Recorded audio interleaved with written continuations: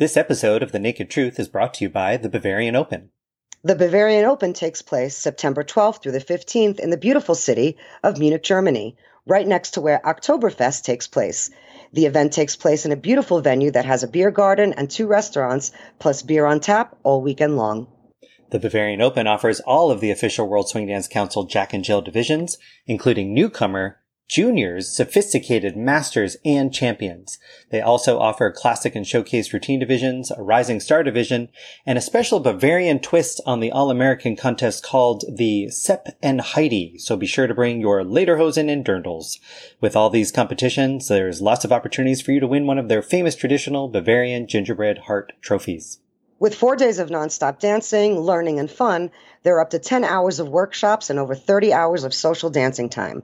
They have some of the best professionals on staff, including Sean and Courtney, Simeon and Maria, John and Alyssa, Hugo and Stacy, Ben Morris, Chuck Brown, and PJ Turner. Check out the Blues Intensive with Sean and Courtney and the Judging Intensive with Chuck Brown. And don't miss Red Carpet Night with champagne and mimosas. Or Ben Morris getting drunk during the All-Star Division. You have to be there to understand it. Prices start at €100 with special discounts for junior students, international travelers, and advanced and higher dancers. But our listeners can get 10% off any ticket by entering code NAKEDTRUTH10 at checkout. Go to BavarianOpen.com to register. And don't forget, get your 10% discount with discount code NAKEDTRUTH10 at checkout.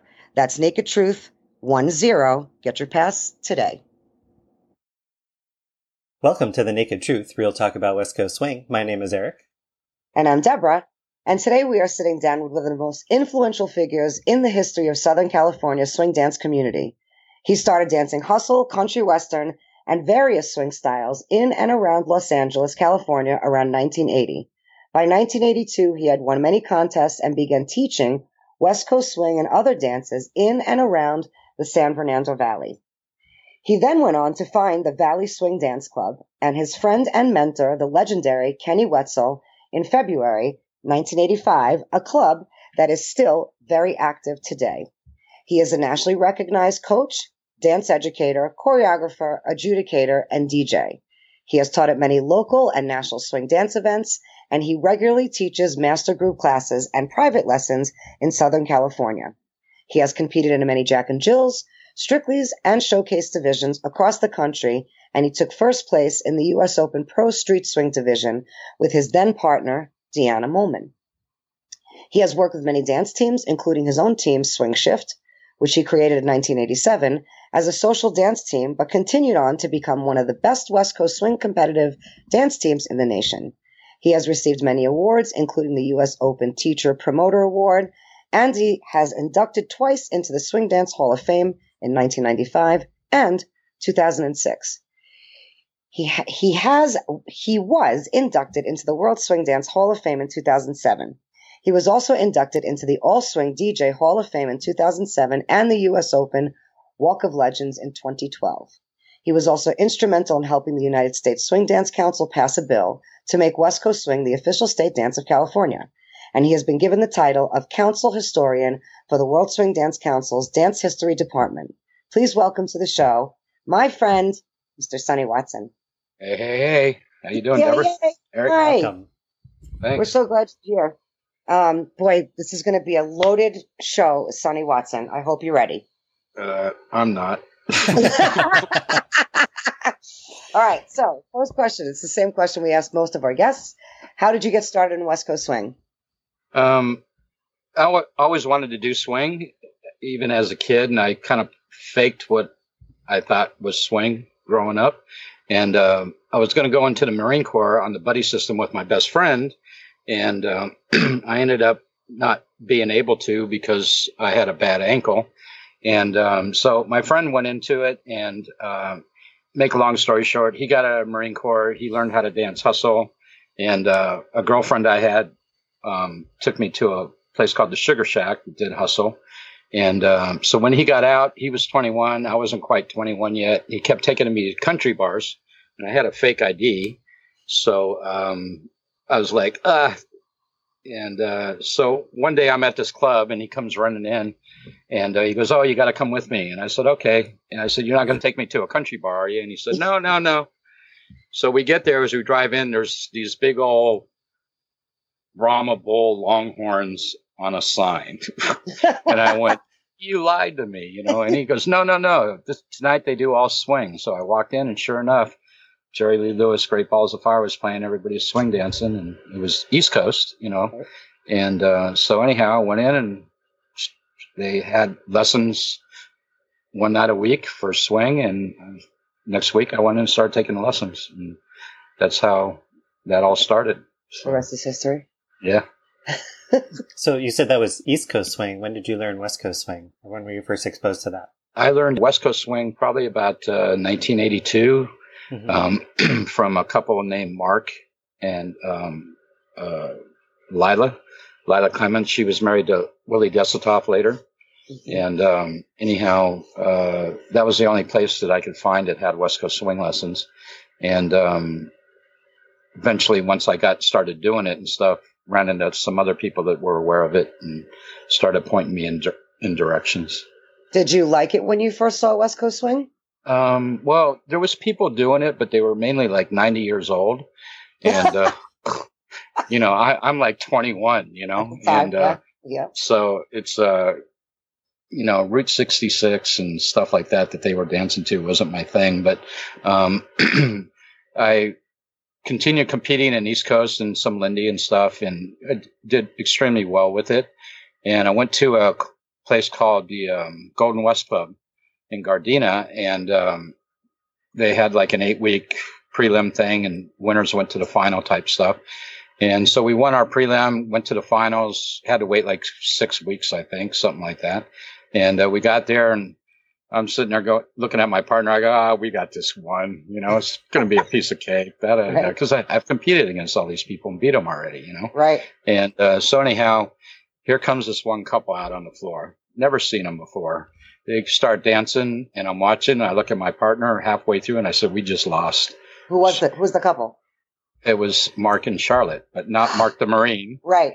It was her boyfriend at the time, another gentleman named Mark. He was very good, and it was Charlotte Bott.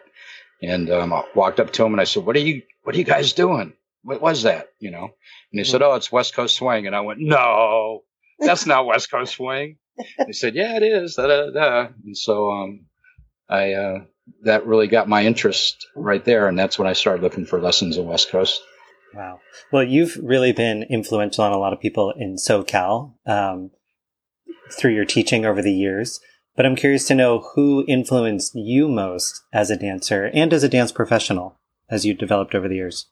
I'd say the two main ones were Kenny Wetzel was a huge influence in so many ways, and Eddie Vega. He wasn't a swing dancer, but he moved to California, and he'd come out here, and he came out here for Star Search, and while he was out here, I'd take lessons from him. And my partner at the time was Tracy, and anyhow, we took a lot of privates from him, and Lisa Ninziella as well, but mainly Eddie. And then after Eddie died, Lisa stayed out here, and we took some lessons, quite a few lessons from her. And Phil Adams played a pretty good role in my very early days of West Coast swing, and kind of gave me the I'd say the LA style of West Coast at the time. So, and that was the main ones that really had my mouth. Kenny and Eddie had my jaw down to the floor, you know, it's so many times. It's funny that you mentioned Eddie Vega, because, you know, Eddie Vega was part of my life too, but in a different way, because I was on Star Search. The season that he was on, I was on as a junior. Oh, no kidding. Right. So I know Eddie Vega and Lisa Nunziello very well. I still talk to Lisa Nunziello via Facebook, obviously. You mentioned LA style West Coast swing. What would you define as LA style West Coast swing? At least back then. Well, back in the day, there was really no difference between Lindy Hop and West Coast. Right. Except West Coast looked a lot cooler. Okay. Well, wasn't it also because West Coast was kind of more slotted? No, Lindy Lindy can be slotted also, I but know. there was so much more to do it. You know, Lindy Hop is kind of capped on being dated. You know, it's like if you're in a movie, you don't wear a beehive hairdo and miniskirts and Right. stuff if it's set in the 30s, you know, or the 40s. And where West Coast Swing, we didn't have that limitation. So with Hustle and everything, we could borrow those dances and adopt those steps into this dance. And that's pretty much where it's led. I mean, there was a handful of us that were actually doing that. So, but like I said, when we first started, it was, you know, if you watch a lot of the old videos and stuff with myself, Lance, Marianne, Martin Parker, you know, Jim Fisk, Charlotte, you know, it still looked a lot like a Lindy style swing. Not if you're thinking of modern swing today. Correct. And, so, but we added so much to the dance, but we overlaid it. You know, we didn't have YouTube and we didn't even have videotape back then, you know. But you know, any place we could find ideas and movement and stuff that we could bring to the competition floor, we tried to do. And we were trying to figure out how to choreograph because nobody really knew how to choreograph swing yet. And Robert Cordoba really gave Robert and Keldy in their first U.S. Open. They pretty much set the stage on what everybody wanted a routine to flow like, you know. And that pretty much I was there, you know, and it was just like after they were done, we all just kind of looked at each other and just went, "Yep, that's it," you know. It's like we knew. And so as time went on, you know, we added all these steps and patterns and, you know, raps and drops and, you know, Lance for California worked with Eddie also, and he was a big one with importing Adagio, not air steps, but Adagio into West Coast Swing. And that there was folks doing that before in Texas. Texas had a little bit different style of swing dancing, but they did a lot of lifts and Adagio type movements in that, and it got adopted very well, you know. So like when the U.S. Open says that lifts and all that stuff is not a part of swing, well, I agree, it's not, but it is in the borrowed dance family of things that we can do out there, you know. And if they try to take that away, it's going to handicap West Coast Swing tremendously, you know. So right. So you say, I mean, I feel that lifts may not be a part of West Coast Swing, but it's part of swing because it's part of Lindy Hop. Air steps are part of Lindy Hop. Right. And there is swing lifts and drops, et cetera, et cetera. Yes. But Adagio is a different animal, and we definitely know it when we see it. It's a lot cleaner. It's a lot more stylized. It's a lot more exciting visually. It can take longer than 8 beats of music to do stuff. You know, just like the snake. The snake is not a part of swing, but it is a part of West Coast in the showcase division. Sure. So, but it is not swing. Understood. But it's part of the showcase division. It's part of what showcase is. That's what showcase means. It means that we do lifts and Adagio stuff, right? Right. Exactly. Right. Yeah. All right. So you mentioned earlier, you know, maybe, I don't know, 2 minutes ago, how Kenny Wetzel influenced you. You started the Valley Swing Dance Club with Kenny Wetzel back in 1985. How did that come to pass? Well, I was working with Kenny, and we went out to breakfast after this. He was at the Line d'Or at the time. This was before the press box. Right. And went out to dinner, and I said, well, I'm teaching out in the Valley and all that other stuff, and I'd like to get a dance going. You know, what would it cost me to get you to come out and DJ for me? And again, I was pretty naive on a lot of stuff, but he said, well, we'll just split it. He goes, find a club and blah, blah, blah. And, you know, let me know and I'll come out there.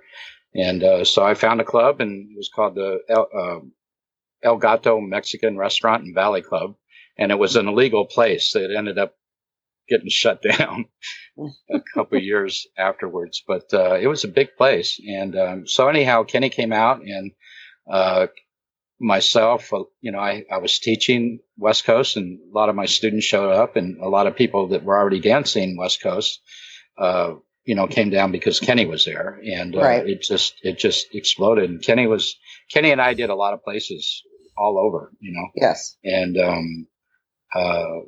went through a few different clubs. Finally ended up at the Crest Lounge, and Kenny was there for about a year, and then he was as you remember, he was wanting to get out and retire, and yes, his sister died, and he just kind of faded out of the scene pretty much. So that was it. And Kenny was great to work with. He was always on time, and he was serious. Yeah. He was a pro. Totally. So.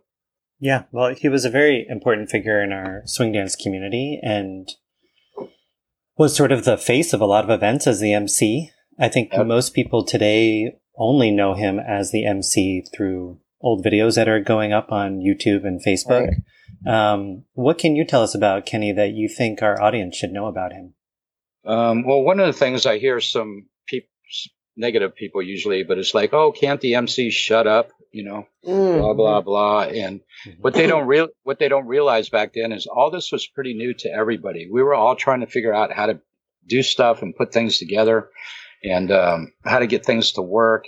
And California, especially back then, was infamous for no audience applause until the end. Oh, and I had not known that. Yeah. And, we go to other states and stuff and compete. Man, the audience, especially Texas, they'd be cheering for you like crazy all the way through the darn thing, But California, it was dead silence, and it was out of respect, But when you were out there trying to put something together to dead silence, it was like, and that's why Kenny was like, he was the audience for you. It's gotcha. Like you did something. He went, ooh, because the audience wasn't going to make a noise, and come on, folks, they're working for you, He's trying to get them to do something for the dancers. And every dancer that went out there on the floor, I don't care who it was, will tell you pretty much the same thing, that, those oohs and ahs from Kenny and his comments and stuff were extremely important to everybody. And it didn't matter if you were good or bad.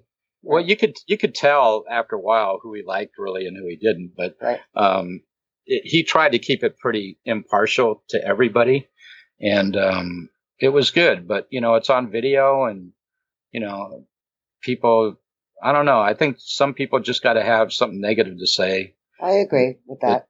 That have no idea of the why, when, or how. That's interesting. Like, I'm so glad that you said all of this, because I competed at the Open when Kenny was, doing the oohs and ahs, and it didn't bother me. I enjoyed it, but I always wondered why the audience was so quiet, and he was always so, attentive and verbal, and they're working for you, and that this makes complete sense. Who knew that California didn't like to clap out of respect? Yeah, well, they waited till the end. Yeah, right. For some reason, they thought that they'd mess you up if you got too loud or something out here. I don't know. Right. So. Right. That's interesting. So, you have one of the longest running dances, which first started out in Reseda at the Crest. For me, that's what I know, on Wednesday nights. What were those dances like compared to the ones you run now at your new venue? I love the Crest, by the way. I'm sorry? I loved the Crest, by the way. Yeah, well, we loved having you there, too. That was my favorite place to go to dance. It was pretty much the same. It's just people, I'd say today, people really don't want to listen to anything you have to say. They don't want to be told that, when you're dancing, you don't want to fall down the floor because that's not correct. They kind of give you this look as, don't tell me what's correct or not, but they show up, the beginners, they come and, they get started and all that stuff. And most of the young ones get picked up by the younger guys. As soon as, at least for me, as soon as I get some young girls in, I got every young guy from every other club showing up. Poaching them? Well, yeah, pretty much. And that's funny. Next thing you know, I don't see the girls anymore, but I see them with those guys. running all over town, which is okay. My job isn't to own people; it's to get them started. Of course. Well, and you've always been one of the major people that have gotten people started in West Coast swing. I mean, for a long time, and still do. Yeah, I mean that dance promoter award I got from Jack Bridges was a total surprise. But one time I was selling over 150 tickets just to the U.S. Open. That was 15 tables. I know. And it started getting pretty popular, and he started taking tables away from me to give to other people. And, right. So, but yeah, for quite a while I did, and not just for the U.S. Open, for other clubs too. Phoenix, 4th of July. I think I had 10 tables there at one time. All that stuff. So I've been trying to, I try to promote, and like I said, I try not to own people. They come to me to learn, and I'm happy that they get involved, even if they go somewhere else, So. Well, I mean, when one walks out the door, another one comes in, right? I mean, pretty much. When one opportunity shuts down, another opportunity opens up. It happens all the time. It's the nature of the beast, wouldn't you say? Yep. Yeah. Well, Southern California has always been known as a hotspot for West Coast swing, producing some of the best dancers and professionals even today. What do you think makes the SoCal community so successful, and how have you seen that community there change over the years? Well, West Coast swing was born and bred in the San Fernando Valley, and or Southern California, if you want to call it that. Dean Collins and all the legends originally lived in the San Fernando Valley, and they had dances at the Ragdoll and the Staircase, and Top of the West, and a lot of different types of places. Jack Carey, he was with his wife, and they'd have contests, and that's where the Jack and Jill came about, originated, was with Jack Carey, and he ran a dance at the Ragdoll in North Hollywood. And anyhow, as we know, when the government, the states, whatever, try to open up a new community, they relax the laws, and houses are cheaper when they get built and all that other stuff. Well, a lot of those people were getting ready to purchase houses or retire, and they moved to Orange County.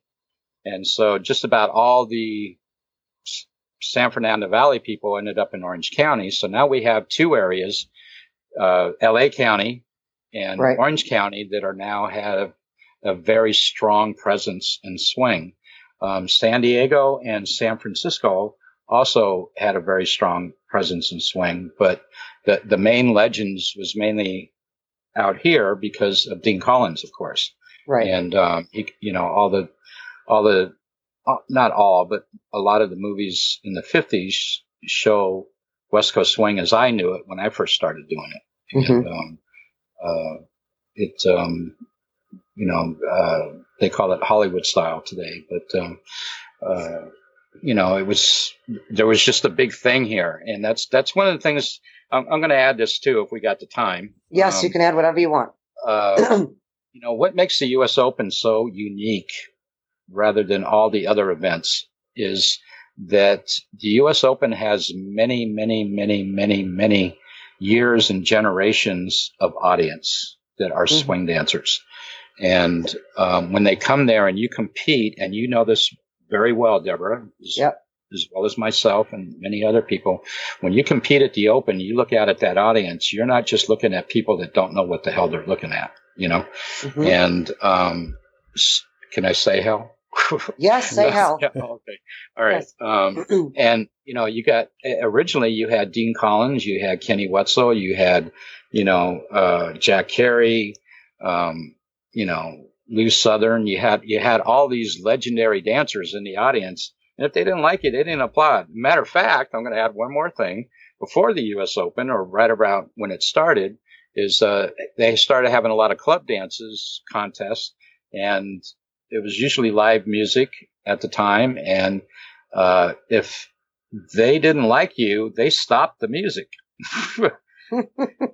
You were done. It didn't matter if you danced 20 seconds or you danced the full 3 minutes. They didn't like what you did. You were done. You were off the floor, And a lot of times the audience would actually boo, and then eventually they started telling people not to boo. But so when the U.S. Open, like I said, got started and all that other stuff, they had a lot of rep sitting in the audience, And it made it exciting, because if you could impress them, you did a deed. People downsize old school a lot, but old school is the one that's going to make you a legend or not. That's right. All the other ones can sit there and go, oh yeah, look at this video, blah blah blah. But if the legendary dancers have no respect for you, you're nothing. Right. Oh, I liked how you said that. Sonny, you're considered an authority on this dance and swing dances in general. It seems the dance community is constantly struggling to define swing dancing, and the recent changes to the U.S. Open judging process exacerbated a debate about how to evaluate swing dancing in competitions. What do you think of the current definition of swing and how it's being applied to adjudicate swing competitions? Well, I'm going to start at the beginning with this, because I'll probably forget and leave something else, which will screw the whole thing up. But no, you won't. Anyhow, when I first started dancing, there wasn't a lot of teachers. There wasn't a lot of teachers in anything, actually, except for foxtrot, waltz, et cetera, et cetera. Mm-hmm. But as far as swing dancing, there was not a lot, and it was mainly because of the '60s. In the '60s, basically, couples dancing pretty much was gone. It took a nosedive. So right. you had to twist and the Watusi and whatever. And there was some ballroom dancers. So Arthur Murray Studios was still doing their thing, Fred Astaire, et cetera. There wasn't many independent studios back then. And as far as non-studio teachers, they weren't around. And if they were, I tried looking for some in my early days, and every one I went to, I could dance circles around them, and they're trying to sell me lessons. And I'm like, I don't think so. Right. But anyhow, so the swing clubs got together and they started holding weekly dances. Mm-hmm. And LA Swing Dance Club, West Coast Swing Dance Club, Rebel Swing Dance Club came a little bit later when Kenny went to the Lion d'Or. And Valley Swing. Well, Valley Swing came quite a bit later. Okay. Because I'm talking about like late '60s, mid '60s, all the way to the late '70s. And then Hustle came out, et cetera, et cetera. And so a lot of the swing dancers, like Shirley Feetsum, Tom Boots, would get together and enter the Hustle contest doing West Coast Swing, trying to get people aware of it and stuff. And Shirley, bless her heart, was a very big, active promoter of West Coast. And so anyhow, make a long story short, we get up into the late '70s, and the swing clubs were getting kind of popular with a lot of the old time swing dancers and newer swing dancers that would come in, but they were all East Coast swing dancers. Mm-hmm. And that's basically why, because a lot of people ask, well, if West Coast swing starts with walk, why do we start in closed position doing triple step? Mm-hmm. Well, it was because of the East Coast swing dancers. Right. So when we start dancing with them, they'd start triple and we'd start double. We had a problem. So, instead of trying to teach everybody else how to do things, all we did was do an East Coast start. We just reversed it. Adapt it, yeah. Right. So, now we're lined up. We can dance with them and, all that other stuff. And then some of the newer school today is trying to eliminate that. They're trying to go back to a walk, thinking that the rest of the swing dance world starts with walk, right. And it doesn't. So, but that's okay. Whatever. They're calling it new school. I call it old school because originally when I started doing West Coast, it started with a walk, but it had to change once the general public started getting involved with it to starting in closed with the triple first. So anyhow, the dancing pretty much just kept progressing as I said earlier, and led into the U.S. Open getting started. And U.S. Open actually started in Vegas before it went to the Disneyland Hotel. But when it got to the Disneyland Hotel, it just started taking off quite a bit. Did I answer your question? Well, sort of. I want to know what you think of, the current definition of swing dancing and how it's being applied. Oh, yeah. Sorry. That's okay. No, keep going. Anyhow, so in the early '80s, a lot of people were teaching different stuff. There was no set basic of any swing steps or anything. Mm-hmm. And we had different styles of swing, such as push and whip and supreme swing and New Yorker and East Coast swing and blah, blah, blah. Imperial. So, I'm sorry? I said an imperial, all that stuff. Yeah. Yeah, right. Exactly. Mm-hmm. And so anyhow, Robert and Connie Bryant decided to start an organization called United States Swing Dance Council. And they had two goals. And one of them was to codify a set of basics that all states that they were aware of that did swing could use and make West Coast Swing the official state dance of California. Well, they accomplished both. And they were having a hard time getting all the other states to agree on a set number of basic patterns.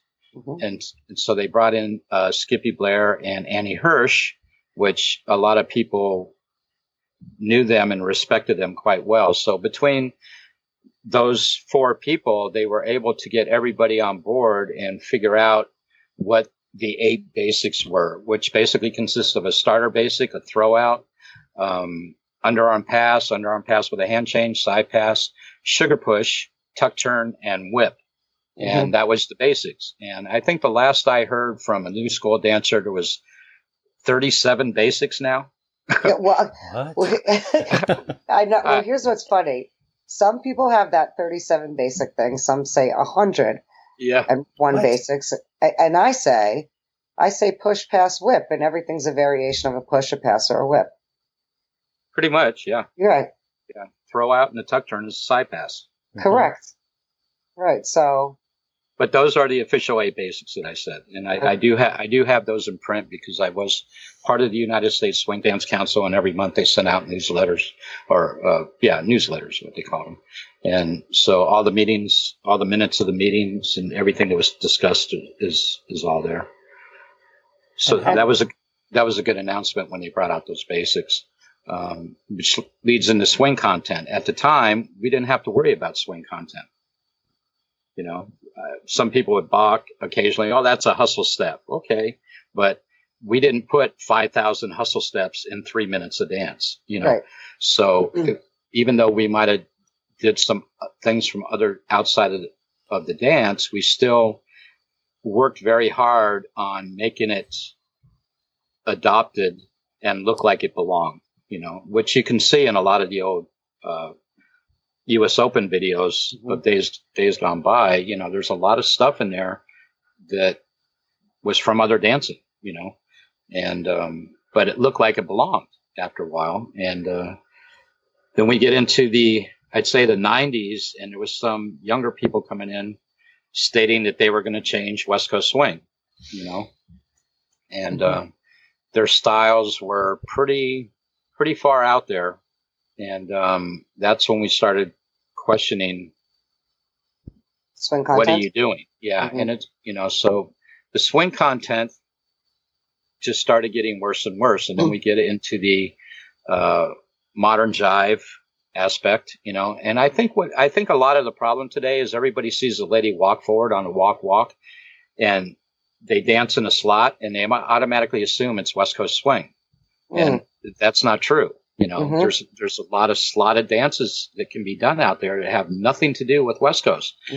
But if they start doing patterns, well, you know, it's a lot of patterns that we do as well. And you're familiar with modern jive. Yes. A lot of the Europeans come over here with their idea, and I've brought this up many times before, excessive walking. You know, the ladies out there dancing and using whatever various timings, and the guys doing nothing but walk, Yep. stand and pose, walk over here, stand and pose, walk over there. And, you know, they call that swing. Yeah. And, you know, I have a problem on swing content when I've had to judge it is, and I brought this up many times and people just scoff me off. And that is what happens when you have the girl doing straight, say West Coast Swing, and the guy is doing hip hop. Is it swing or is it not swing? Do you go with it's not swing because he's doing hip hop, or do you go with it is swing because she's doing swing?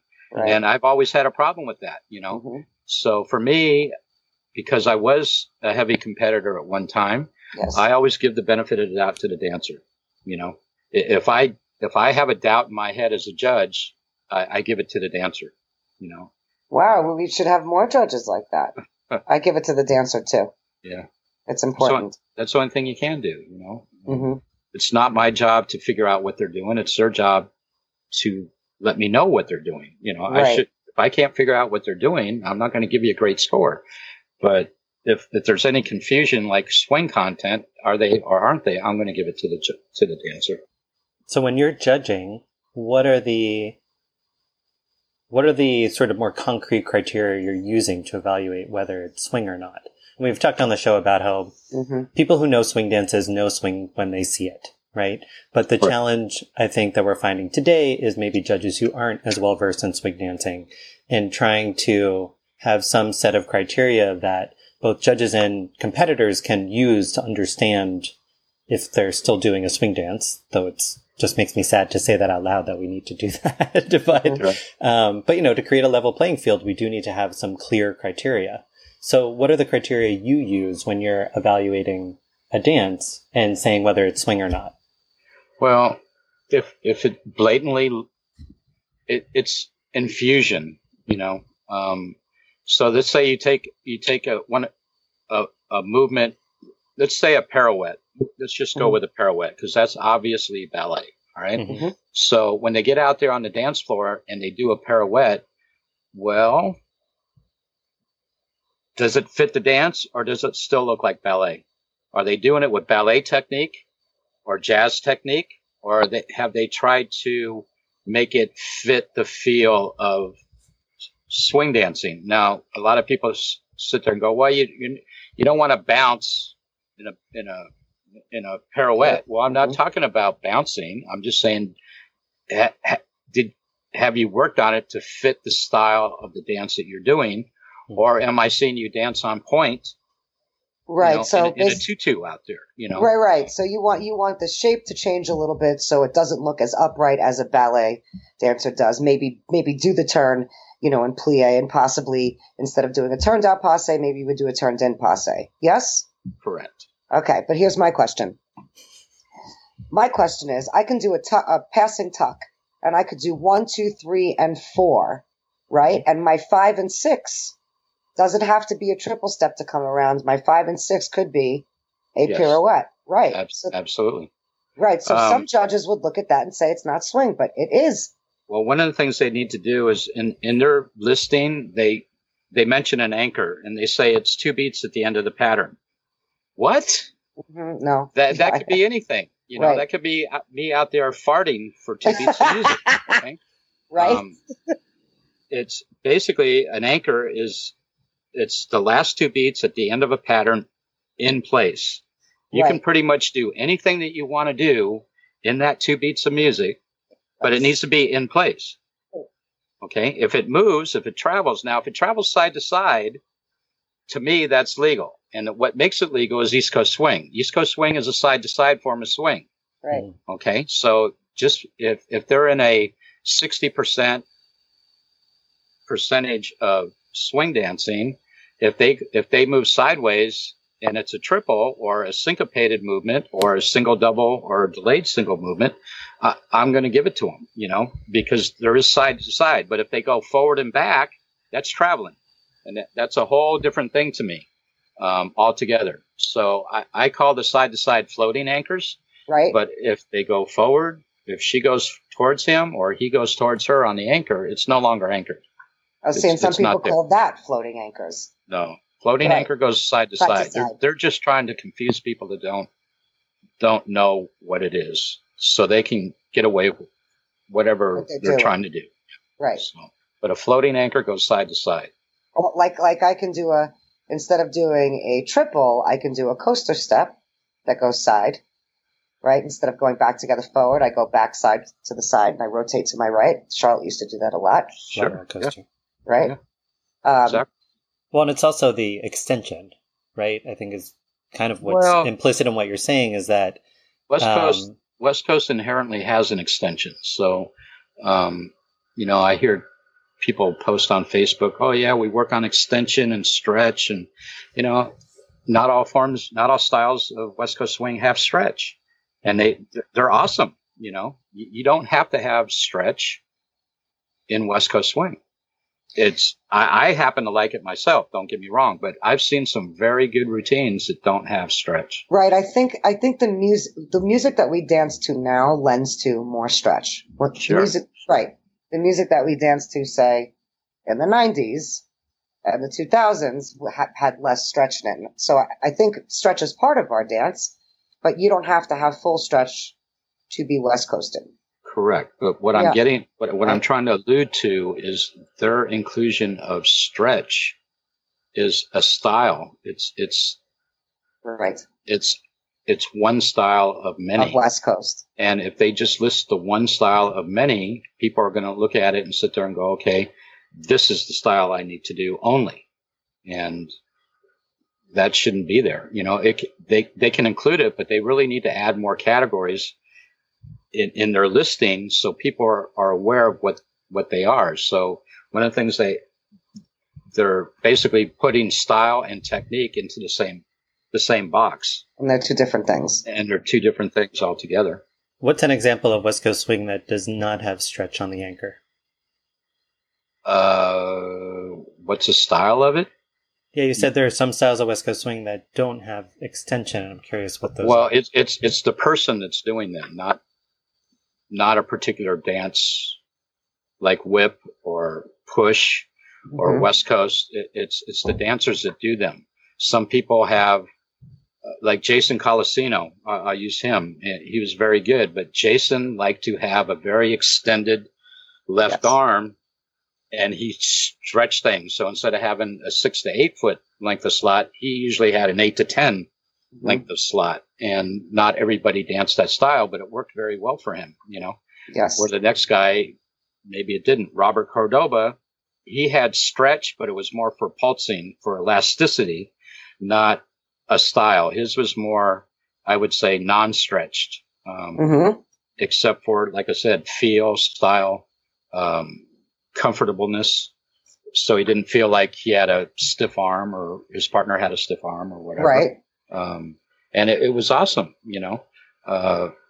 so like I said, it's styles. Different people dance differently. Barry Jones had, in his earlier days, a much more stretch style than he did towards his later days of dancing.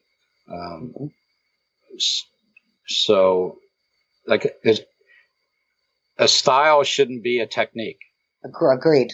100%. 150%. Now, there is technique to do that style, but it shouldn't. They just need to put different. They need to separate the categories that they're there. And they need to use the words better. Right, exactly. Words are important. So what then is your definition of stretch or extension, and how you think what's the range that you think it is used in West Coast swing? It's used the same as it's always been. Basically, the lady does not have to come forward to count 2, and anybody that has any grain of salt in West Coast swing is going to be working the lady coming forward on 2, not just count 1. So after a while, where people start out with, in their beginning days of walking forward, once they progress in the dance, the lady starts hanging back, and the guy starts allowing I shouldn't say guy these days, the leader starts to allow the lady to stretch the 1 all the way up to the 2. So basically that walk now becomes, E and a 1 and on the she finally comes to, and she's there. So that stretches the whole process, which is superior to me. So you're looking at the stretch into the 1-2, like lingering into that first double. Okay. Utilizing the whole unit, but not everybody dances swing that way. Ben Morris does not use a heavy 2. Right. And he looks wonderful out there on the floor. Right. So when I say a heavy 2, that's waiting to the of count before 2 to get there. Have the lady forward. Right. So again, you guys are out there. I'm sorry to use your names, but go ahead. It's all positive. So yeah, for sure. So what is your take on the U.S. Open's latest efforts to try and adjudicate swing content? I think it needs to be done, and we all knew it was coming because they announced it last year that they were going to make some changes and stuff, and we've all been kind of silently anticipating, waiting to see what's going to happen. So I applaud them for making the effort. It's a start. I agree with all of that, Sonny, but I have to interject. Yeah, go ahead. When you're running the largest event of the year and you are about to implement something that may change the face of how people judge or people make a placement or anything like that, why would you test it out at your event? Why wouldn't you tell people we are going to do this, but we're going to test it out at a couple of other events to see if it works and how it works and how well it works? There's a couple reasons there. It's the opens thing. Okay. Secondly is what happens if it doesn't work and it kills the events that they're trying it at? Hold on. The events that they're trying it at, it's now not actually. You're talking about. Hold on. Excuse me for just a second. You're talking about categories at the U.S. Open or different dance events such as Seattle, Liberty. Okay. Different dance events, but not as its system. It's tested out while they're using the regular judging system to compare the two to see how it works. And if we do it at 3 events and we see that it's working better than what's actually working, whatever they're choosing to decide on swing content at the events, then we could go to the Open and be like, you know what, we've tested this out, at 3 events and it's worked well. So now we're going to use it, Sure. And that the way you're saying it is a very, very viable way of doing it. But I'm not sure that the Open, and they have every right not to, is to deliver their system to another event. No, hold on. I get it. Except the U.S. Open is part of NASD. They are part of an organization. They're part of 2 organizations, yes. The World Swing Dance Council and NASD. So it's not like they're giving their program to another. They all work together. They're an organization. They're part of an organization. So go ahead. No, go ahead. You can finish. So giving it to testing it out at another event is not, hindering the U.S. Open or giving an advantage to another event. It's building NASD, making NASD work better.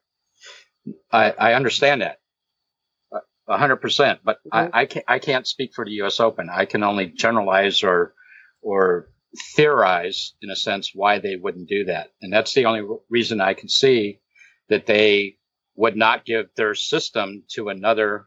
Right. And I'm debunking what you're saying. Okay. Yeah, that's okay. Right. And I'm debunking because, like I said, the U.S. Open is part of NASD. And if we're trying to build a community and better our community on how our community gets judged and how our community is built and all that stuff, and the U.S. Open is the biggest event of the year, they should be like, here's what we're going to do, but we're going to test it out at some of other NASD events to see how it works, like being a community leader. Sure. Mm-hmm. But historically, with all 3 owners, there's always been arguments with NASD. Mm-hmm. Okay. Yep. And U.S. Open just basically says, well, if you don't do it my way, we're pulling out of NASD, and NASD can't lose the Open. Why not? So, because you mean the Open can't lose NASD? No.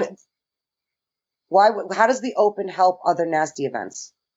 It doesn't help them at all. Right. But the U.S. Open gets more competitors that are affected by NASD in one place, one location at a time. Liberty, Sacramento, French Open,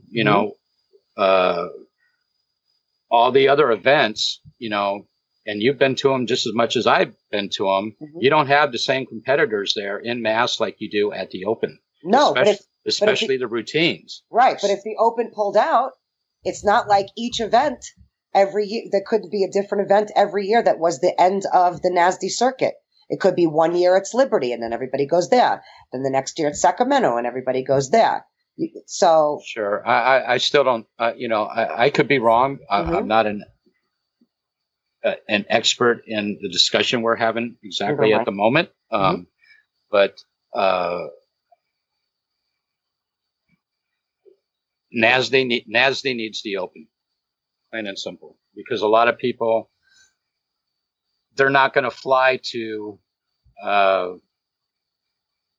Liberty or whatever to get 5th place in NASD. But they'll fly to the Open to get 5th place in NASD? Absolutely, because they got a chance to win the U.S. Open title. So there's a 2 thing happening there. So all the other events, you only get NASD. You get good money, too, when you win NASD. Yeah, sure. But like I said, 5th place, 4th place, 6th place, and there's quite a few divisions Sonny, that they're giving money to. Right, except Sonny, I feel like the U.S. Open, it used to be the play. Like if you won the Open, like your career was like set. Like you'd be hired everywhere. Now you could be in the top 10 at the Open, or not even make the top 10 at the Open, and you're hired everywhere. Not based on are these good teachers. I was just going to say you don't even have to know how to teach. That's right, or judge, or anything like that. Sure. But so that doesn't happen. That doesn't happen at the other events, and that's what I'm saying. If I'm gonna, let's say I'm French, and if I go to this event, I might get, say, 4th place. Okay, so what is that? About $600, something like that. Something like that. Yeah. Okay. So, but it's going to cost me and my partner $1,200 for a plane flight. Yeah, for and then I'm going to have to spend another $300-400 in a hotel. Blah blah blah. So after a while, why would I go to one of these other events where I'm going to win, a little statue of the Mississippi River and be called the Mississippi River swing dance champion, and spend all this money to go there, and I'm losing money, and that's why I say the U.S. Open gets the most amount of people that are in those divisions all together at one time. I mean, granted, there's been some years that people couldn't go because they had a death in the family or whatever it may be, but the majority of the dancers are there. So you were at Liberty this weekend. How many U.S. Open competitors were there in all the NASD divisions? A lot of the U.S. Open competitors have retired, but Gary and Susan were there. Greg and Lemery were there. Flora and Philippe were there. So Classic had, 8. Showcase had 7, which is basically the average around the circuit. Are you talking about finals or prelims included? I'm talking about Classic and Showcase. They don't do prelims at these events for Classic and Showcase. Because there's not enough people there. Right, but my point is there's not enough people at any of the events. Actually, Swing Diego several years had a prelim for Classic. So Swing Diego was another one that was a contender as far as, numbers were concerned, and European people and all that stuff. Correct. Swing Diego, if the U.S. Open was going like what it was going, Swing Diego would have became the U.S. Open. Correct. Yes. Absolutely. Totally. Let me ask a slightly different question then, because we were just talking about how the U.S. Open used to be it still is the pinnacle for routines. Sure. But it doesn't seem to be making or breaking careers like it used to, in the sense that there are way more events now, more opportunities for people who are up and coming to get hired for judging, teaching, whatever. For cheaper and all that stuff. Right. Yeah, I was just going to say, they get them almost for free. Right. And people have been able to build a career without winning or even placing at the Open. It helps for sure, but it's not a requirement. So I'm curious what these new changes in terms of swing content, what's the real impact of that? What do you think the impact will be on the actual judging? And what do you think it'll actually be on the people who are professionals in the dance world? The U.S. Open has to be pretty careful. And I think this new set of owners have a little bit of an ego going. Mm-hmm. And I think that they think that what they say goes. And they don't they don't really understand a lot of what makes the open. And I think in a lot of these new rule changes that they're adding, it better work, because if it doesn't work, I'll bet you all that another Swing Diego is going to pop up just like it did, knowing that the U.S. Open was going down. Right. And, all of a sudden it's just like, because all it takes is those competitors to start going to, say, Swing Diego and not going to the Open, and there's the shift right there, Right. And they need to be careful, and they're playing with changing a dance that was obvious they don't really know nothing about, Oh, right. And it's obvious that they didn't. I mean, they didn't consult the people that they should have consulted when they made this decision, because there's about 15 of us, you included, Sonny, that they could have called and been like, this is what we're thinking of doing. What do you think about this? Instead, I feel like they made an executive decision. They might have consulted maybe 2 people that I know of for sure, but 2 is not the same as 10 to 15. And then they made this executive decision, like you said, what we say goes. It's like they're big government, like mafia, it's Correct. not okay. Yeah. It is not okay. And I don't want to see the Open end. Neither do I. That's why I'm not saying anybody does. Yeah. I'm just saying for myself, even though I'm bringing up some negative parts of it and stuff, it's to try to help. And I know they're going to listen to this, so I'm trying to say things that they need to really think about that people aren't going to tell them, And, they sent out their letter saying, we heard you, da, da, da, da. It was a very nice letter, but they didn't say squat in the whole thing. So basically it's evasive. Yeah. And then they said, they used the Yvonne's thing. Well, call me and we'll talk about it. And that's ridiculous. Yeah. And don't you think that's ridiculous? Yes. They need to voice those things, publicly and try to get feedback from it. But a lot of as I stated on the website, the Facebook page of theirs, you could pretty much tell that they didn't talk to anybody, because a lot of the stuff they said and a lot of stuff they copy and pasted onto their page as far as swing content and everything else, you, me, and a whole lot of other people would know that's not correct, such as pony swing. And I brought that up. Okay. Right. And ballroom jive is not swing. I mean, where are they coming from? So it sounds like what they're doing is, they have this idea of what people are saying, and when there's not enough swing content or blah, blah, blah. And people aren't anchoring. Well, what's an anchor, Right. And a lot of these people don't really know what an anchor is. And all of a sudden they come up and they say, okay, this is an anchor. It's 2 beats at the end of a pattern. What?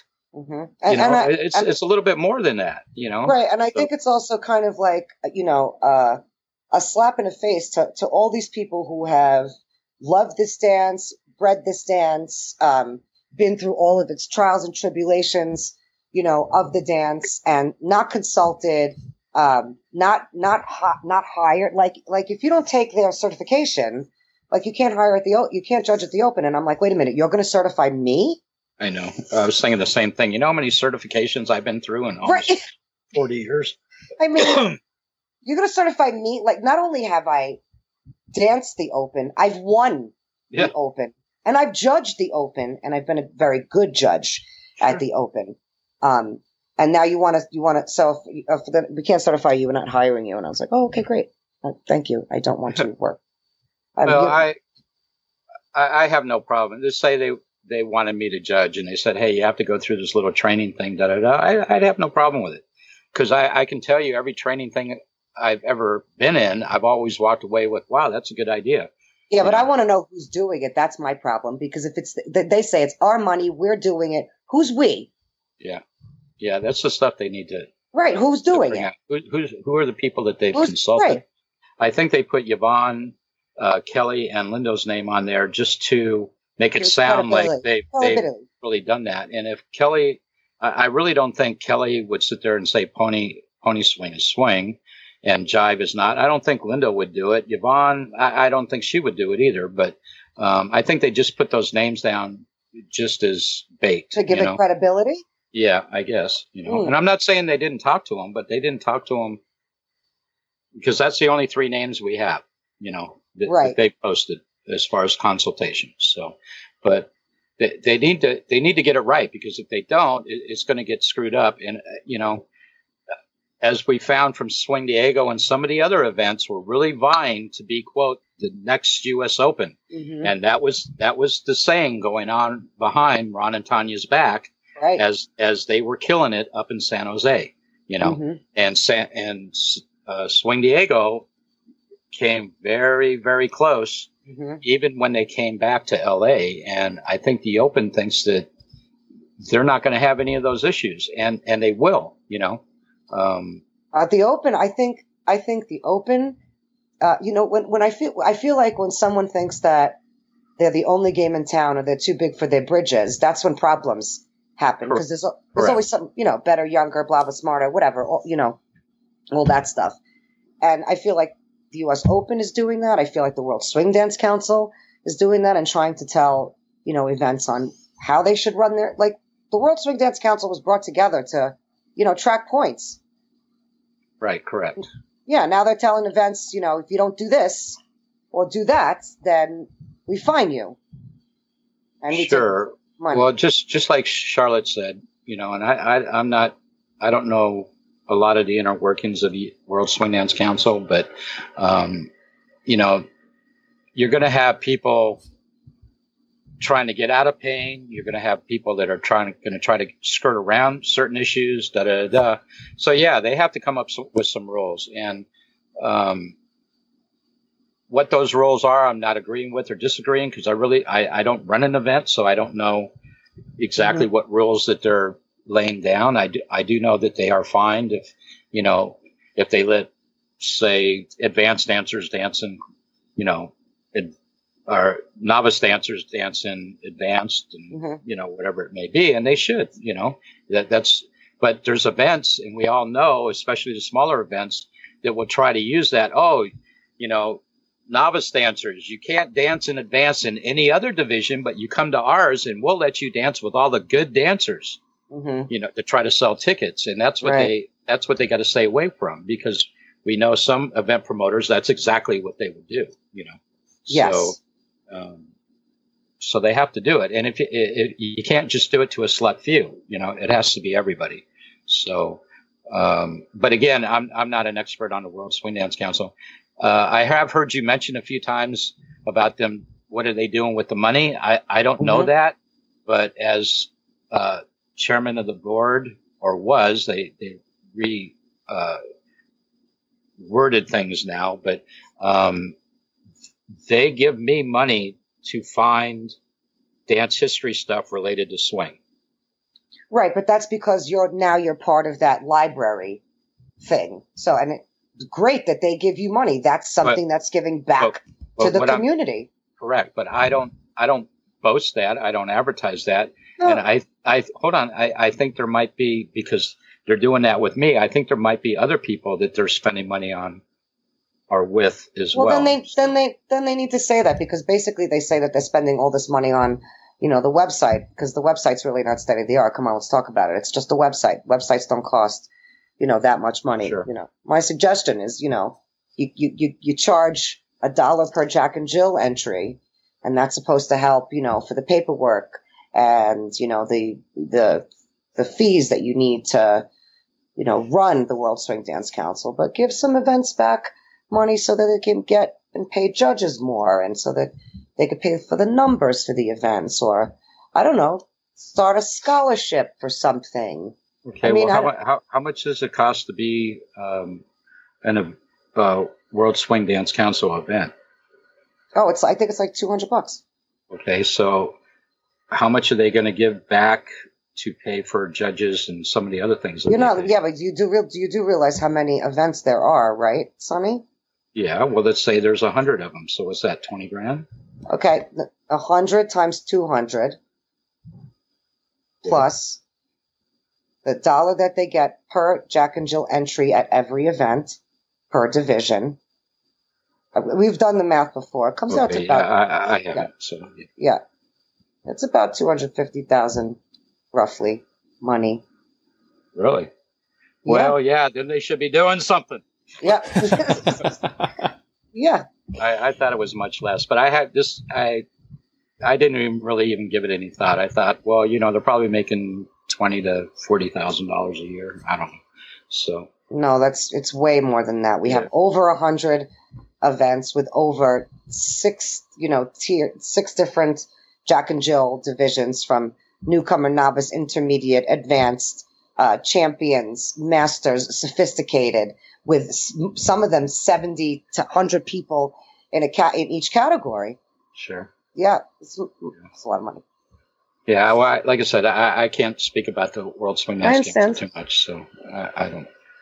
I know some things, but not enough to chat about, I think.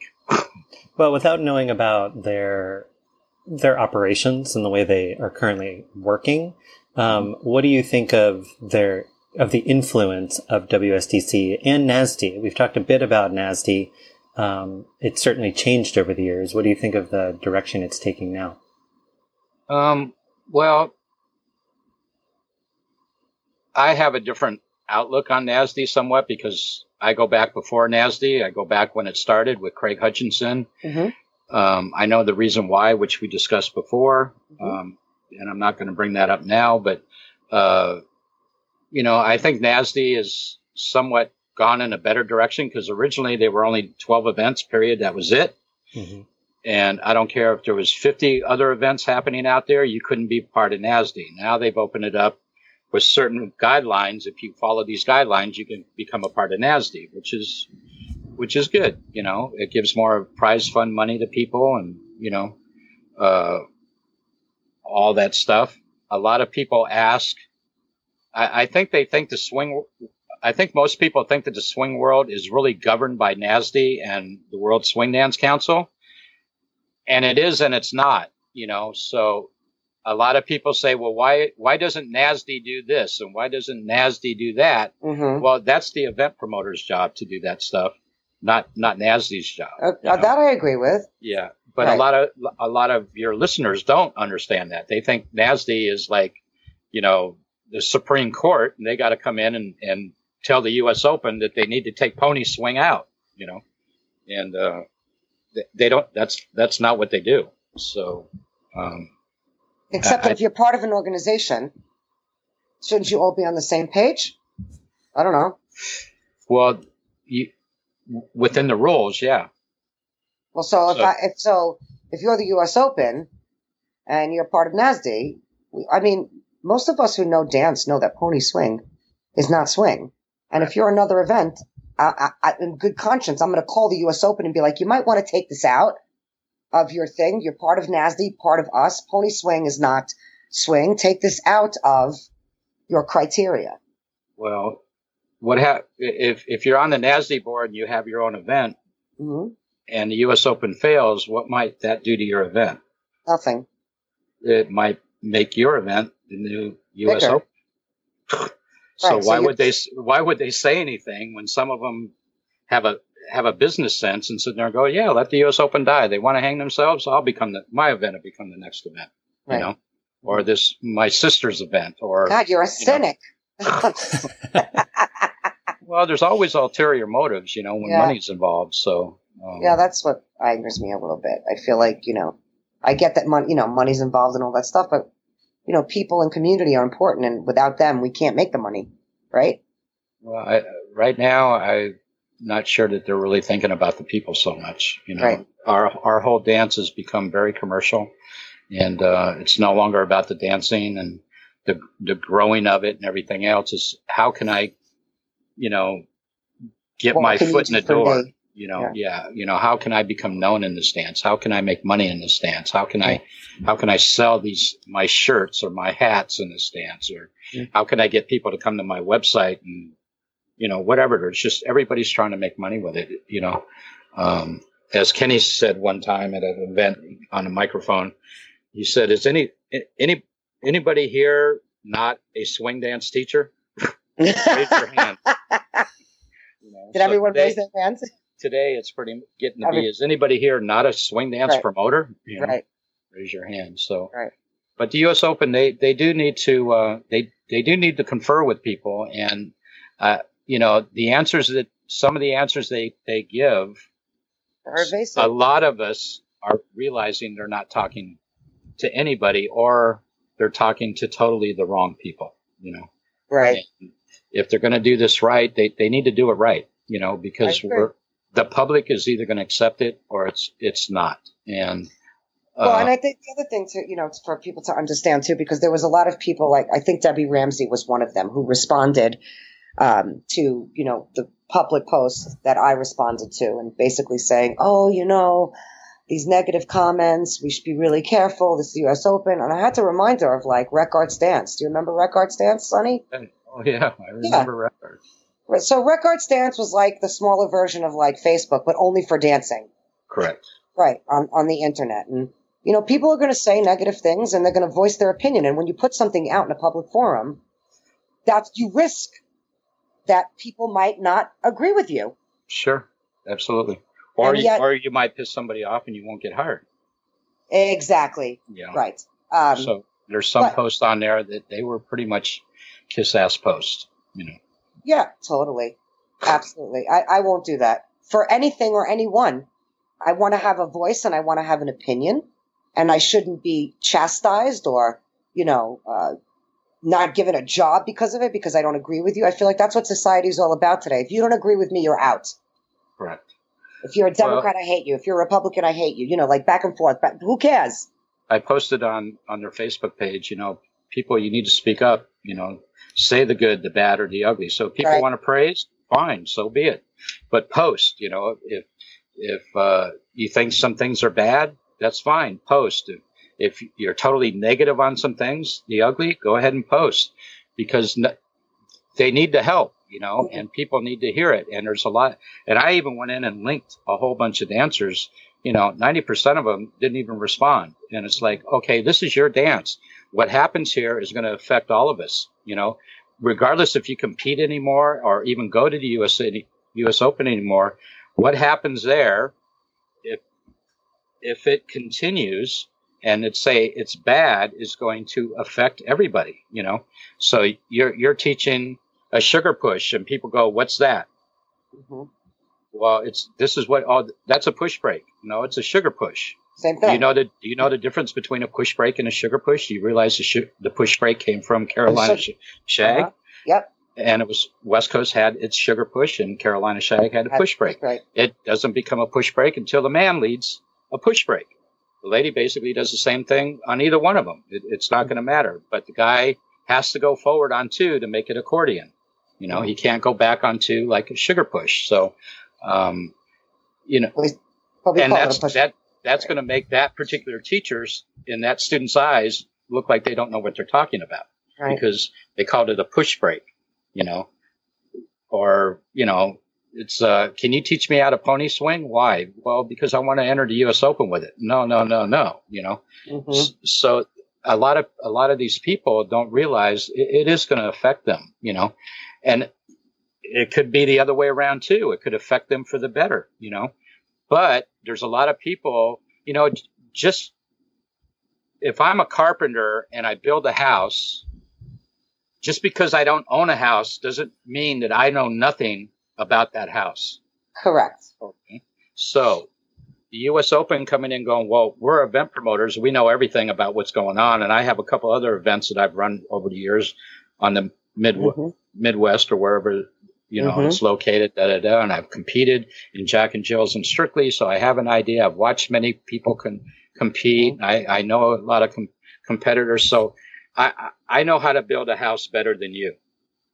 Really. If I'm a damn good carpenter and a legendary carpenter, yes, this guy's should be talking to the wall, But but that's what happens in our community. Our community, we have a lot of people who are in positions of power that don't have the knowledge and the education and the experience and all of those things and the history behind the dance. Correct. And we're not the ones that are being asked because you're saying basically the same thing that I say, Sonny. And my deal is that I don't care if you execute a lift amazingly. What I care about is, have you done a lift several times? Have you had the experience of the lift? Do you know how to do it? Great. Then you can probably judge it. However, there's someone else over here to my right who's an expert in lifts. Not only has this person done lifts, but executed them well and won the Open doing lifts. Why isn't that person judging? Correct. And they, they do, all of these events need to start looking for not just the new up and comers, but the ones that are leaving the star stage. And they need to have a place to put them, because without, like I said, what makes the U.S. Open the U.S. Open is there's many generations there. And the older should be judging the newer until the newer is old enough to replace the older. Right. And that's how it should go. And, people can make some long careers out of being in the business, which will be good for everybody, but our world right now, since the mid 90s, is all about getting just the new people involved. Right. And I don't think there's anything wrong with that, but they've done it so much to the expense of the 30-year-old and up, leaving the, not worrying about what they do, that a lot of the events are suffering today, because you got, the 30 and up, when they go to rent a hotel room, we're all aware of this. They pay for the whole hotel room. Right. The 22-year-old's got 50 people in a room, and they're standing up leaning against the wall, sleeping. Right. So, there's just a lot of things that things need to change, because and it's all for the positive. And that's why I said that, something, we've all been talking about this stuff for years, and there's finally somebody, right now it's the U.S. Open, is starting to do something. Whether they're doing it right now or wrong, hopefully this podcast, what people wrote on their Facebook page, whatever input they've gotten, hopefully they'll take to heart and try to talk to me, try to talk to you, Terry Ripa, Barry Jones, Robert Royston, a whole lot of other people that have a lot of experience and a lot of knowledge, right, about the dance, and give them feedback where they can actually start to create something, not the all-star dancer that they're trying to impress, that they want to come to their Midwest event or U.S. Open. Or I don't even think it's that. I think they also like to talk or to consult with people that agree with them. Sure. Well, there's nothing wrong with that inherently either. But again, if you got 5 people saying, "Oh yeah, yes sir, yes sir, yes ma'am, yes ma'am," everything you say is perfect and great. Okay, that's 5 people versus 35 people that have given them a whole lot more insight and stuff to think about, and they really need to reach out to those people, either email, they could email people and just say, "Hey, can you write down what your version of swing content is, and what the problem is it with right now? What do you think that might fix that?" And, if they get these 25 people sending in their emails, they'll have something to base on. They're still going to have to make a decision one way or the other, but they're going to have a lot of input from very respected and honored people and trusted people with what these issues, Right. Well, and when they put it forth, and they put forth a new idea, and they say, "We've consulted these people," the people there's going to be less dissent, because people are going to be like, "Oh, well, all these great names had a say in it, and we'll give it a shot." Right. And I think the big problem right now exactly that they have is right on the head is called credibility. And now they think their name is credible. And you build credibility in part through transparency. And so I feel like the challenge with this or any other changes that big events make. I mean, the US Open just happens to be the most prestigious one, right? Sure. So the most attention on it, and like you said, the most pressure. And that's the end of the NASD season. Right. But they go forth and say, we're trying to do this for the good of the community, and yet everything happens behind closed doors. And so it's really hard for us to trust that they're doing it for the good of the community if there isn't involvement and transparency with the community. And obviously a lot of wrong information that they're doing it with, you know. Mm-hmm. So one of the things I was going to say earlier, shoot, I forgot what I was going to say now. It sucks when you get older. Well, we're jumping around a lot too. Yeah, we are. I'll think about it. It'll come back to me. So I was going to ask one question just because you mentioned earlier, you know, one of the changes you'd like to see is keeping and honoring the older generation and having that sort of passing of the baton happen in a smoother way, in a more respectful way, I would imagine. But I'm curious what changes you'd like to see with our swing world in general. You know, if you could respond to the US Open or just put forth, like, here's what I'd like to see, my agenda, my whatever, top 5 things I'd like to see done, what would they be? Top 5 things I'd like to see done. Well, I'd like to see them successful with this endeavor that they're taking on. And, you know, I'm not going to go into all the things because we discussed a lot of it already, but that would be a big one. I would like to see the dance, the competitive form of West Coast swing, because I add this to it. You know, I watch some of these people perform their routines. Many times I judge them, and then I watch them social dancing. They do more traditional new school social dancing and hardly any, quote, old school in the competition. Mm-hmm. And it doesn't look like West Coast at all. Mm-hmm.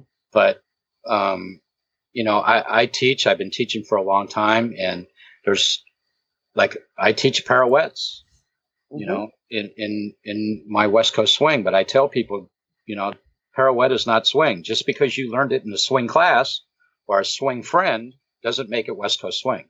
But it's part of our swing. That's what correct. Right. Exactly. Okay.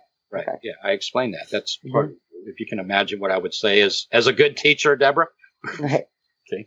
Yeah, I include all that, but I'm just saying I make them aware that that they can go out and experiment with other things, but that doesn't make it swing just because they do it in swing dancing. Mm-hmm. And a lot of people think, well, I learned this in a class, so-and-so taught it at a workshop, and it's got to be swing because I learned it in a swing class, you know. Well, it's not, you know.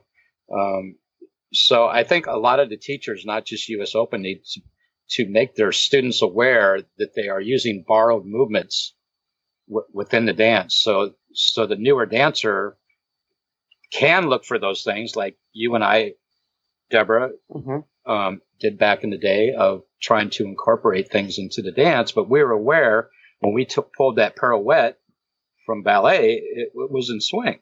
Right. You know?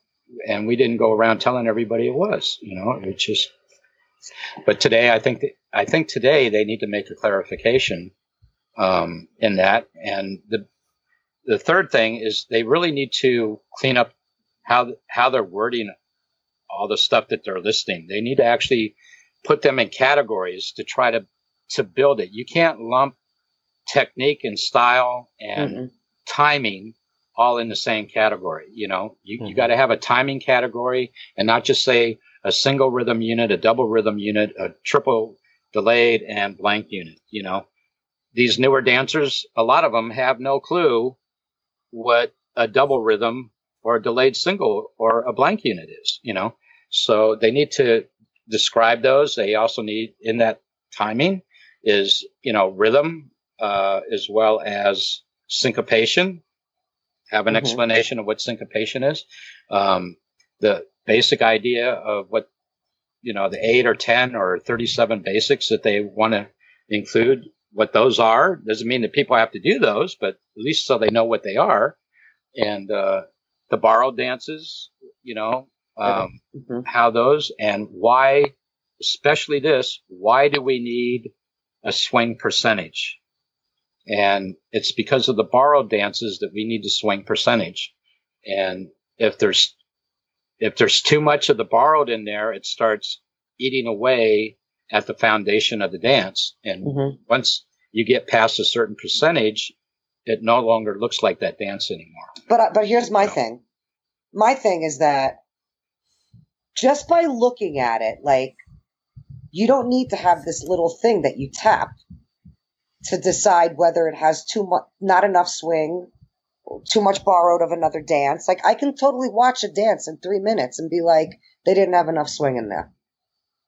I don't need that little thing to tell me if there's enough swing content in a routine. I think this is more for people who don't understand the dance. I somewhat agree with you 90%. Okay.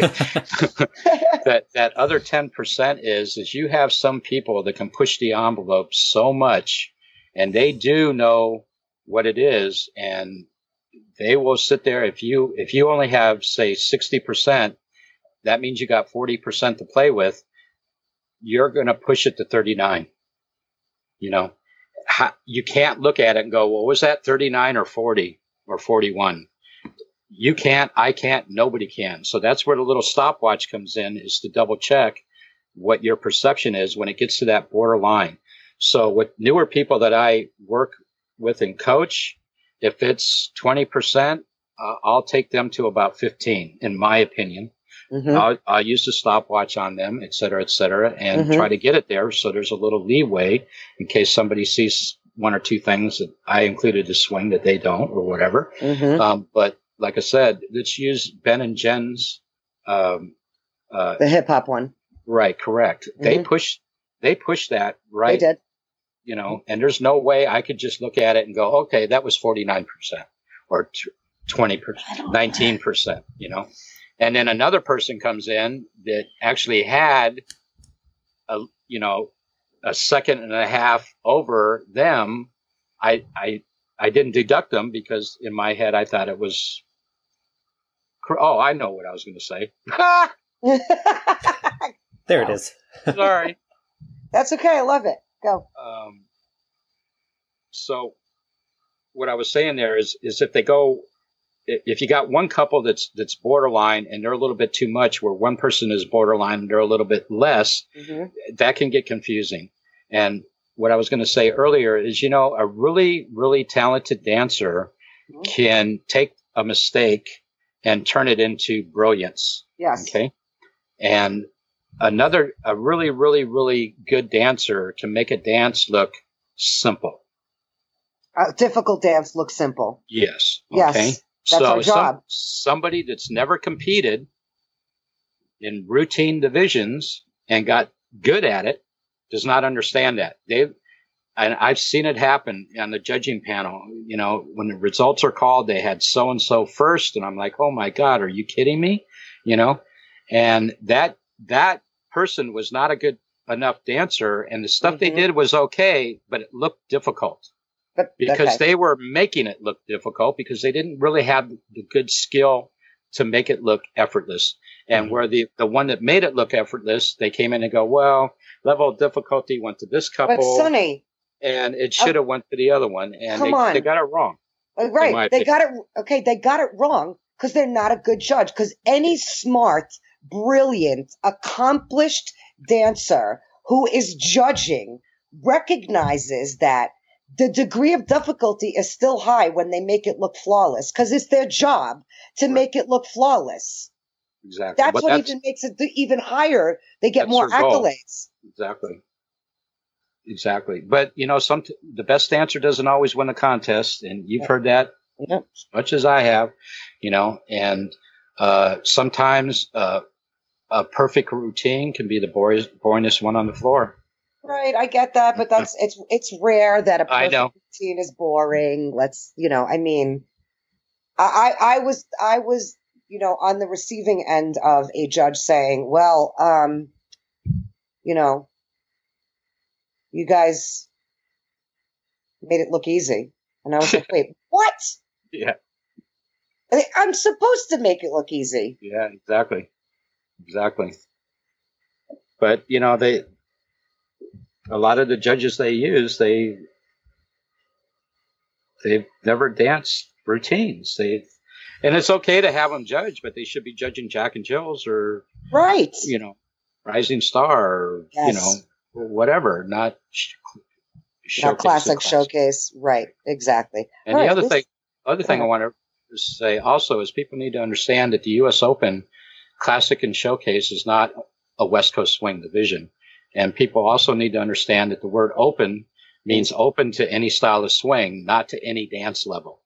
Thank you for saying that, Sonny, but I think you did defend me on Facebook, because I remember posting that, and Brad Whelan's like, no, I think it means open to any level.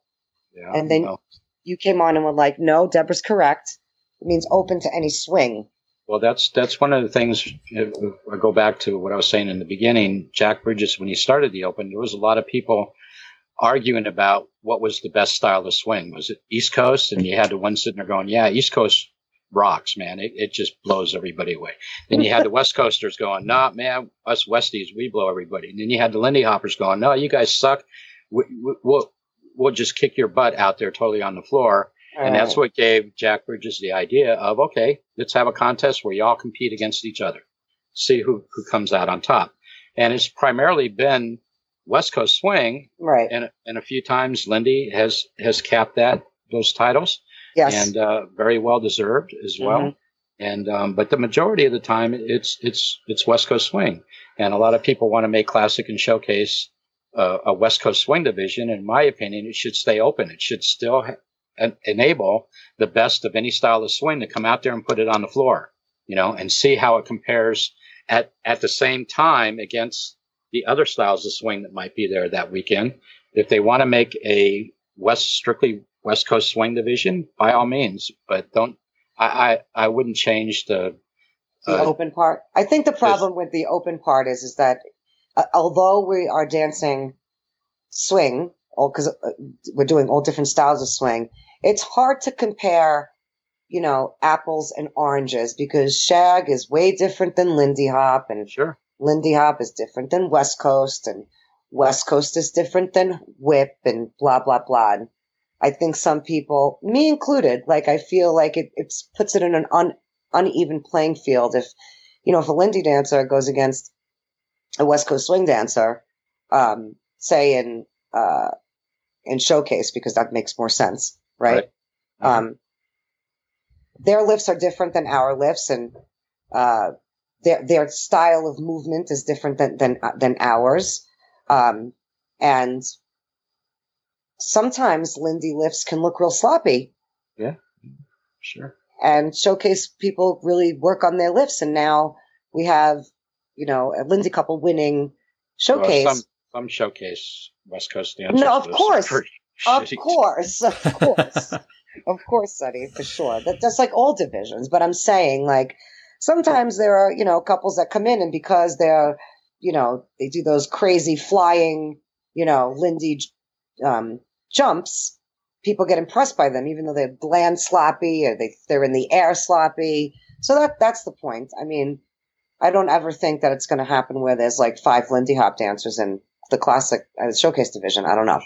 Well, it's the same thing. It's never going to change. Back in my early days, when I first started teaching, I was doing a lot of country western dancing, and we had 2 types of country dancers. We had cowboy style and we had country style. Country had a lot more ballroom technique infused in it. Right. Cowboy style was more John Travolta type, arm over the shoulder, beer in the hand, a 10-gallon hat on, didn't turn the girl once, just kind of pumped his arm back and forth to the timing and bent forward as he did it, and da-da-da-da. And then you had, I'd say there's a third one, you had the shitty teachers as well. And as soon as you started calling them on anything, they said, well, that's cowboy style. And a lot of times the Lindy Hoppers come out with that. They're decent at what they do, but they come out there and a lot of stuff is not the best version of what they're doing, right? What they're doing out there on the floor. And if you call them on it, they go, well, that's Lindy style. We're not supposed to do that. And it's just like, well, have you ever seen Simon or, some of these other people do this? That's exactly what you should be doing. Right. But they choose they have that out of, well, we're doing Lindy style. We dance into the floor, we dance, with our legs bent more, whatever it may be. So no such thing as bad students, only bad teachers, Mr. Miyagi. We've had, a Lindy showcase division. We've had shag divisions. Like, we've had these other divisions at the U.S. Open in the past, to help, to your point, Deborah, of comparing apples and oranges. There's a case to be made that because they're so different, maybe they should have their own divisions as opposed to go up against one another. I don't know. I mean, again. Okay, so this hypothetically say the U.S. Open basically just strictly had style divisions. So Lindy had their classic showcase. West Coast had his classic showcase. Shag had his classic. No showcase. Yeah. Right. Okay, but you get what I'm saying, right? Yeah. So what's going to happen after a few years? We're going to go right back to the beginning. Oh, our dance is much more superior than your dance, blah, blah, blah. And then we're going to have to, okay, let's bring you all out on the table and see who comes out on top. And I think, I also think, because of evolution, all dance forms evolve. And I would like to see, say, a Lindy couple come out, a West Coast couple come out, an East Coast couple, a pony swing couple. All out on the floor and just battle it out and see who comes out on top that particular year for those couples that are here. And I think sometimes, sooner or later, each one of those styles of swing is going to come out on top, not because they actually are, quote, the very tip top. It's just that for that particular year, that one couple was exceptionally hot in that particular dance, where maybe in West Coast, we didn't have the best couples out there on the floor. So they get a chance to shine. And the next year, and they didn't have the best Lindy Hop couple out there. And then a couple years down the road, now it's a Lindy Hopper. We got this amazing Lindy Hop couple to come out there on the floor and just take the whole thing by storm. And that's a good thing. You and I, Deborah, and Eric, you probably know this as well, but winning a competition with no competition in it is not a competition. Is nothing. Just because you compete, that does not make you competition. Right. But all. Just because you win doesn't make you the best. Exactly. So I feel like if you put all these swing dances up against one another, and Lindy won, then a West Coast swing dancer might be like, "Well, we didn't have our best West Coast."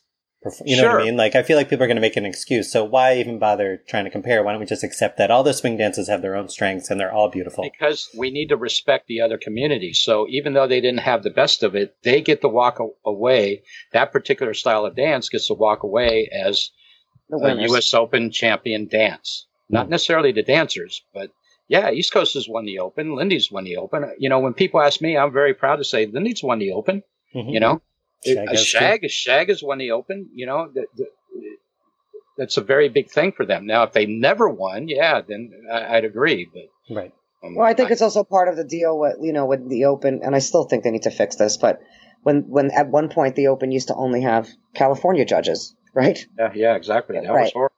Yeah. That was horrible. I mean, now it's gotten a little bit better, but in any case, and then let's move topics because we're at our final. Okay. Final question. Thank God. So what? You haven't had a good time? Yeah, no, I am. You haven't been as active on the national scene in recent years. Why are you traveling less, and how are you staying involved in the dance community? Well, it's a little bit of a health thing. I got diagnosed with skin cancer. In the last 4 years, I've lost my mother, my father, and my uncle. I've had to deal with a lot of probate stuff and everything. And my uncle was my last living family member. And I'm still somewhat dealing with all that. And so that has not mentally and physically, et cetera, had me present. Yeah. The skin cancer thing, that's pretty much being taken care of and stuff. But I got diagnosed with diabetes and I have neuropathy in my feet. So when I'm only good for about 3 dances. Mm-hmm. And, that doesn't mean you can't judge though, Sonny. Well, But the whole thing is I'm not going out, and some people are like, well, Sonny, you never go out to the local dances. Well, because I go there and I can't dance, I can dance, but I can't dance all night. And then I start, because I know these people want to dance with me, I start dancing in a lot of pain. And it also affects the way I dance. I mean, I get people sitting there watching me all night, all that stuff. But, inside I'm going, man, I suck, Aw. and I don't want to portray a lesser of me, I guess, and, quite frankly, with the neuropathy, once I get to that fourth or fifth dance, I can't feel my feet. I can't move them. I don't, and it's just all body memory because I've been doing it so long. And sometimes say I'll go on the ball of my foot and, I'm on the side of my foot, Gotcha. And I don't know until I go to do the thing. So it just makes it kind of difficult. And, I do miss it, going out as much as I did. And events, I'm standing all day judging these things, and then comes late night and I don't want to dance. My feet are done, So, and plus I got the sciatic nerve in my hip that will go crazy after about 5 or 6 dances. But so that's why I'm not as around active. as much.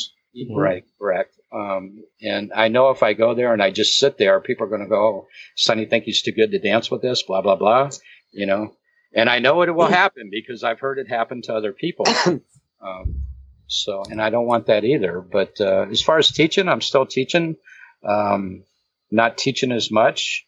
It's not the physical thing. It's just, I think people more or less want to learn from YouTube, and, they don't, they're not as interested in classes anymore. And I know some dance places aren't even having lessons anymore because nobody's going, I'm lucky enough that I still get people coming for the lessons side of it. But, as I get older, I don't know how long that's going to last either. So, but I'm still trying to stay busy and still trying to get people involved, and I still have my dance.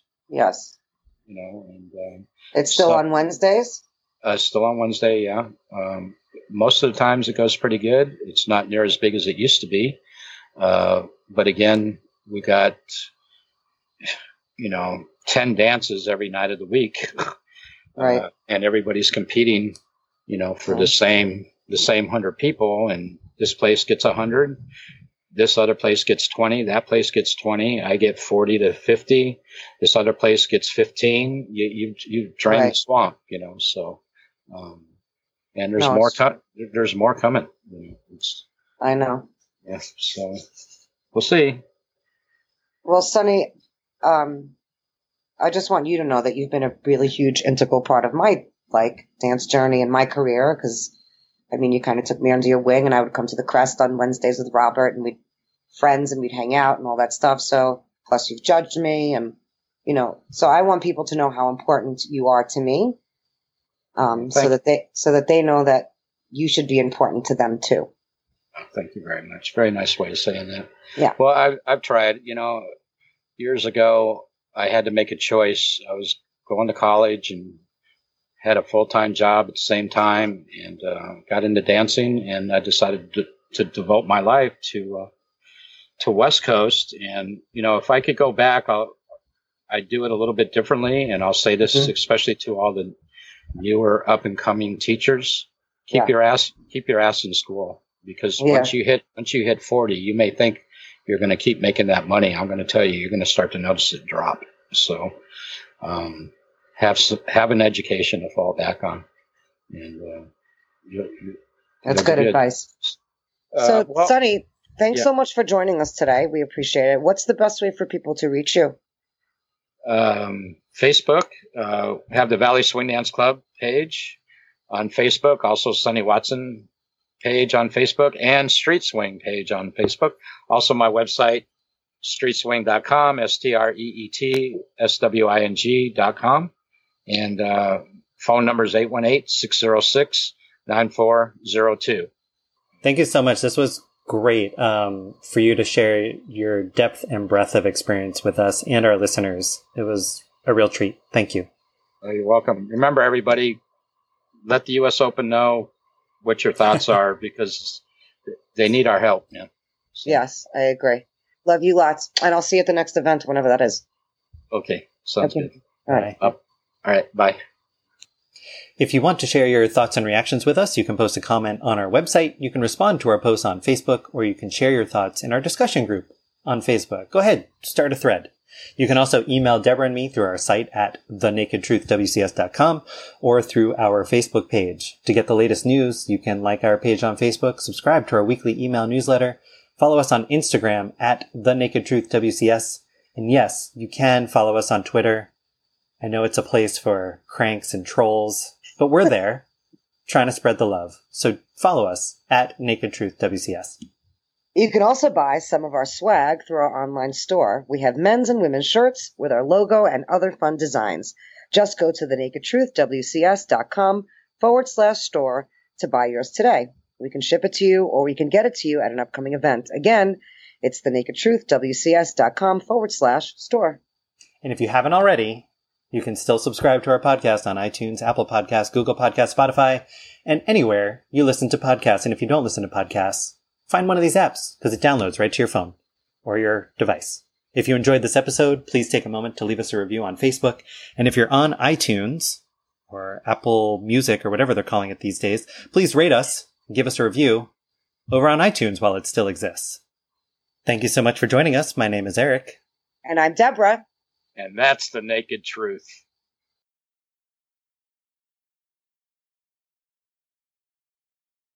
It's just you and me now. Is it?